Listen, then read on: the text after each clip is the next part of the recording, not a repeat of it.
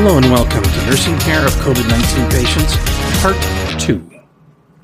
As Dr. Allen says, I have witnessed innumerable deaths in my career, but I've never watched this many relatively young, otherwise healthy people become this sick, this quickly, and die alone.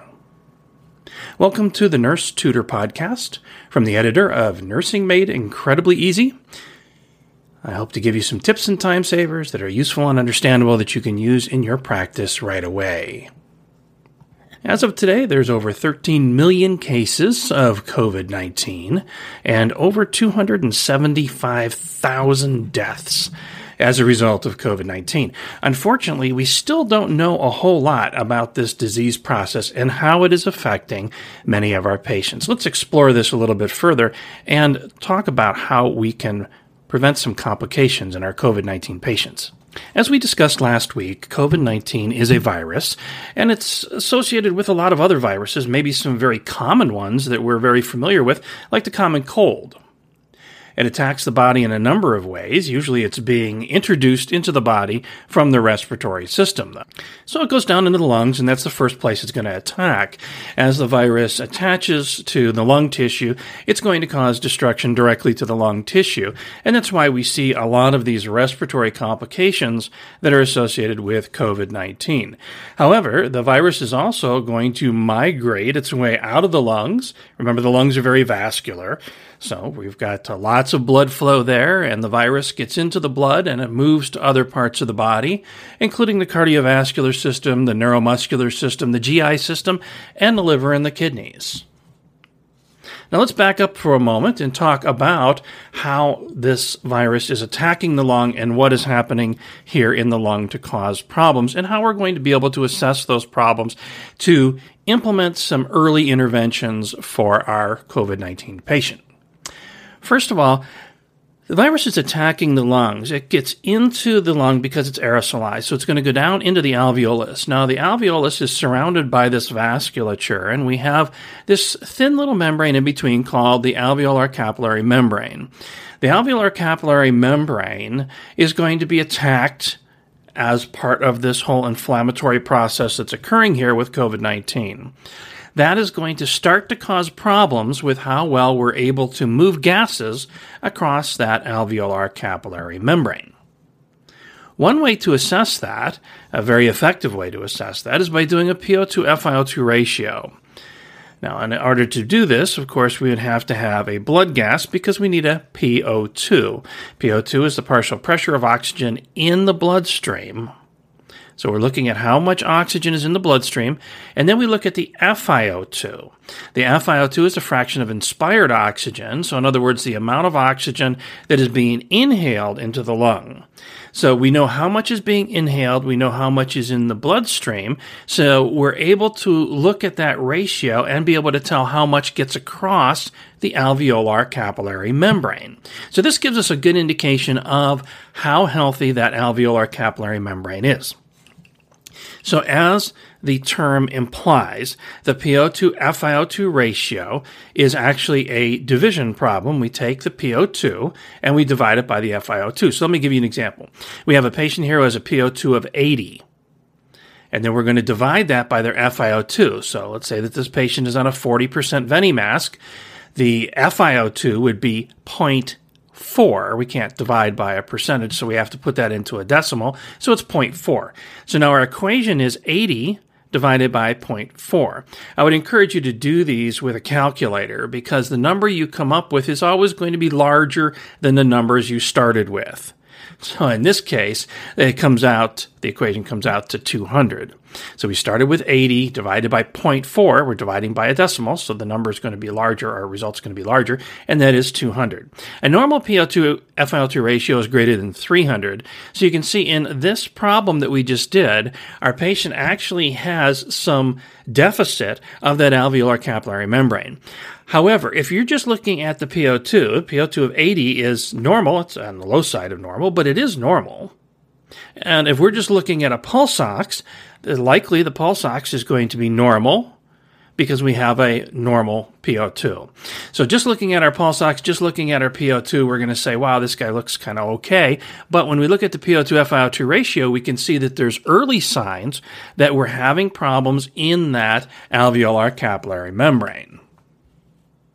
Some associated symptoms we could expect to see with this patient include subjective dyspnea. So that is, the patient is telling you, I feel like I can't catch my breath. Okay. Now, the respiratory rate may be 20, 24, maybe 26. It's nothing alarming. It's not like it's 40, and you see somebody with a respiratory rate of 40, it's like the bells and whistles go off, right? So we know that the patient's in respiratory distress, but that's subjective dyspnea. They feel like they can't catch their breath. You're watching them breathe and you're thinking, I don't know, that looks like they're breathing pretty good to me, right? And then an increase in their respiratory rate. Now, that increase could be subtle. So maybe it was 16 before, now it's 24. All right, well, the subtle increase. We look at a patient with a respiratory rate of 24, and normally we don't think much of it. But in this case, when we go from 16 to 24, we got to think about the possibility that something could be going on. Validate it by checking for the subjective dyspnea and doing the PO2 FiO2 ratio. Another very effective method of being able to assess our patients who have COVID-19 infection in the lung is by doing a chest x-ray. So we're going to be looking for some very specific things in that chest x-ray. A diffuse pulmonary edema. Now keep in mind that when you're talking about pulmonary edema, usually we're talking about having those in the bases in the lungs. So if you have a patient who has cardiogenic pulmonary edema, it forms in the bases and then it works its way up. Gravity's pulling the fluid down there, so it starts in the bases. In this case here, though, in the type of ARDS look that's happening in our patient who has COVID-19 infection, it's caused by inflammation, and that inflammation will be diffuse. So therefore, the pulmonary edema is going to be diffuse and scattered throughout the lungs. So eventually, we'll see kind of this whiteout on the chest x-ray.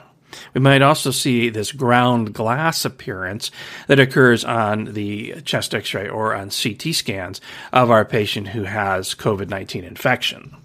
Some associated symptoms include rales, or those fine crackles that you hear. And again, these are going to be throughout the lungs, so different than cardiogenic pulmonary edema, where they're forming in the bases and working their way up.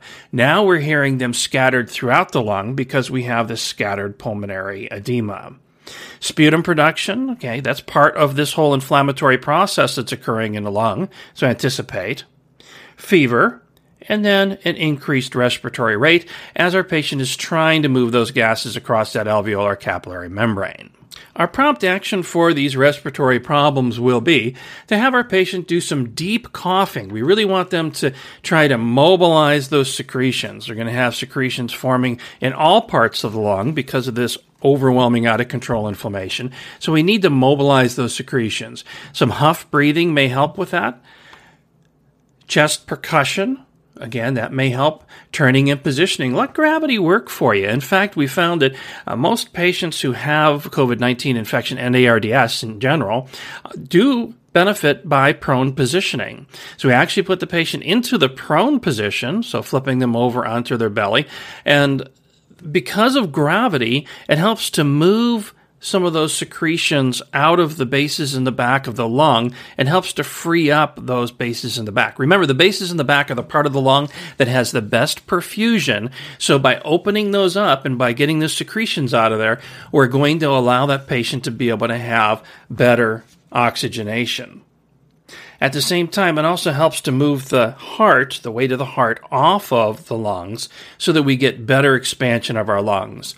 You're going to see an increase in the patient's PO2, putting them into the prone position, but oftentimes it's difficult because your patient may become hemodynamically unstable when we start flipping them over like that.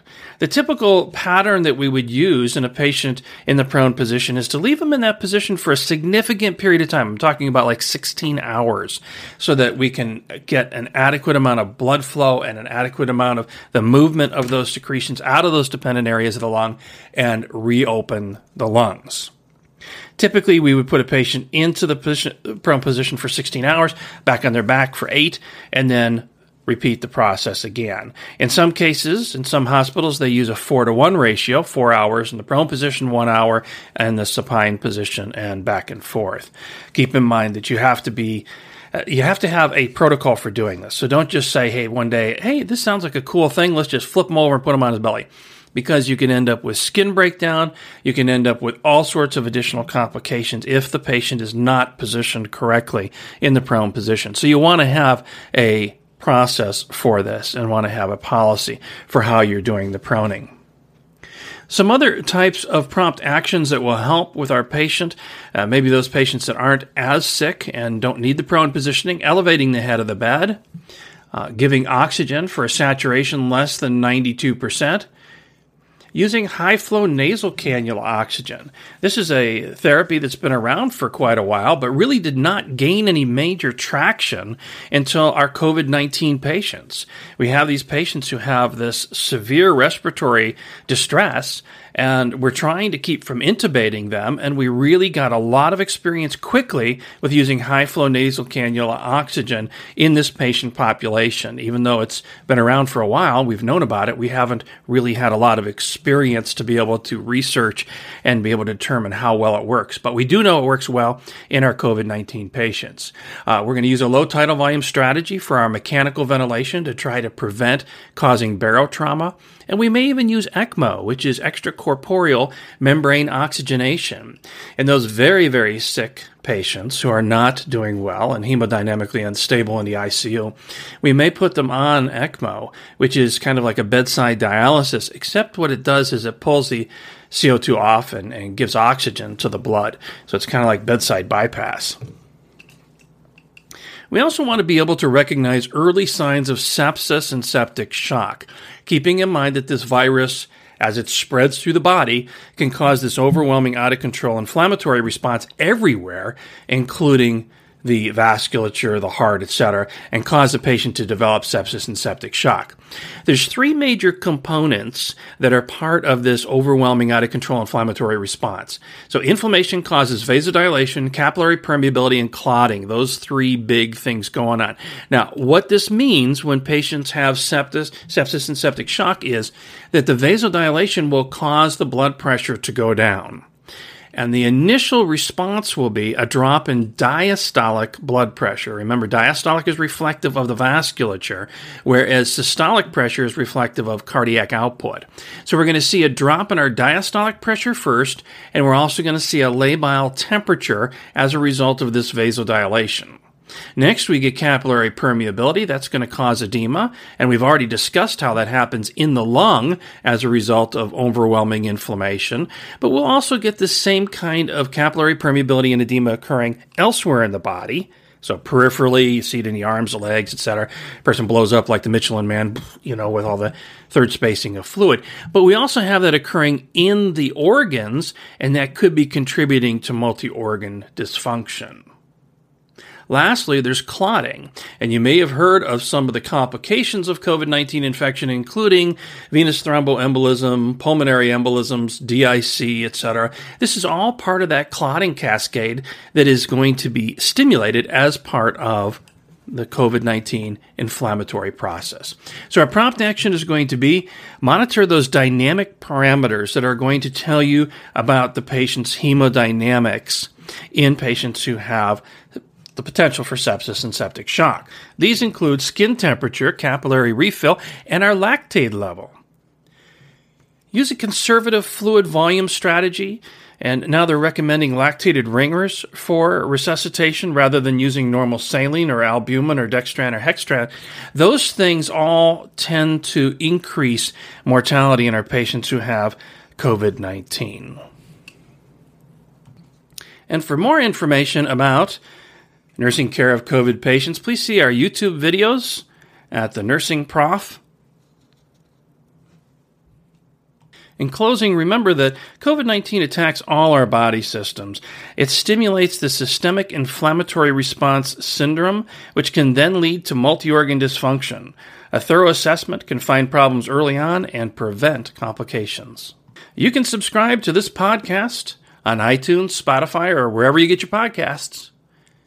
To find out more about how to manage patients and identify problems early on, check out our Nursing Emergencies program at thenursingprof.com. Thank you for joining me this week on the Nurse Tutor Podcast. Until next time.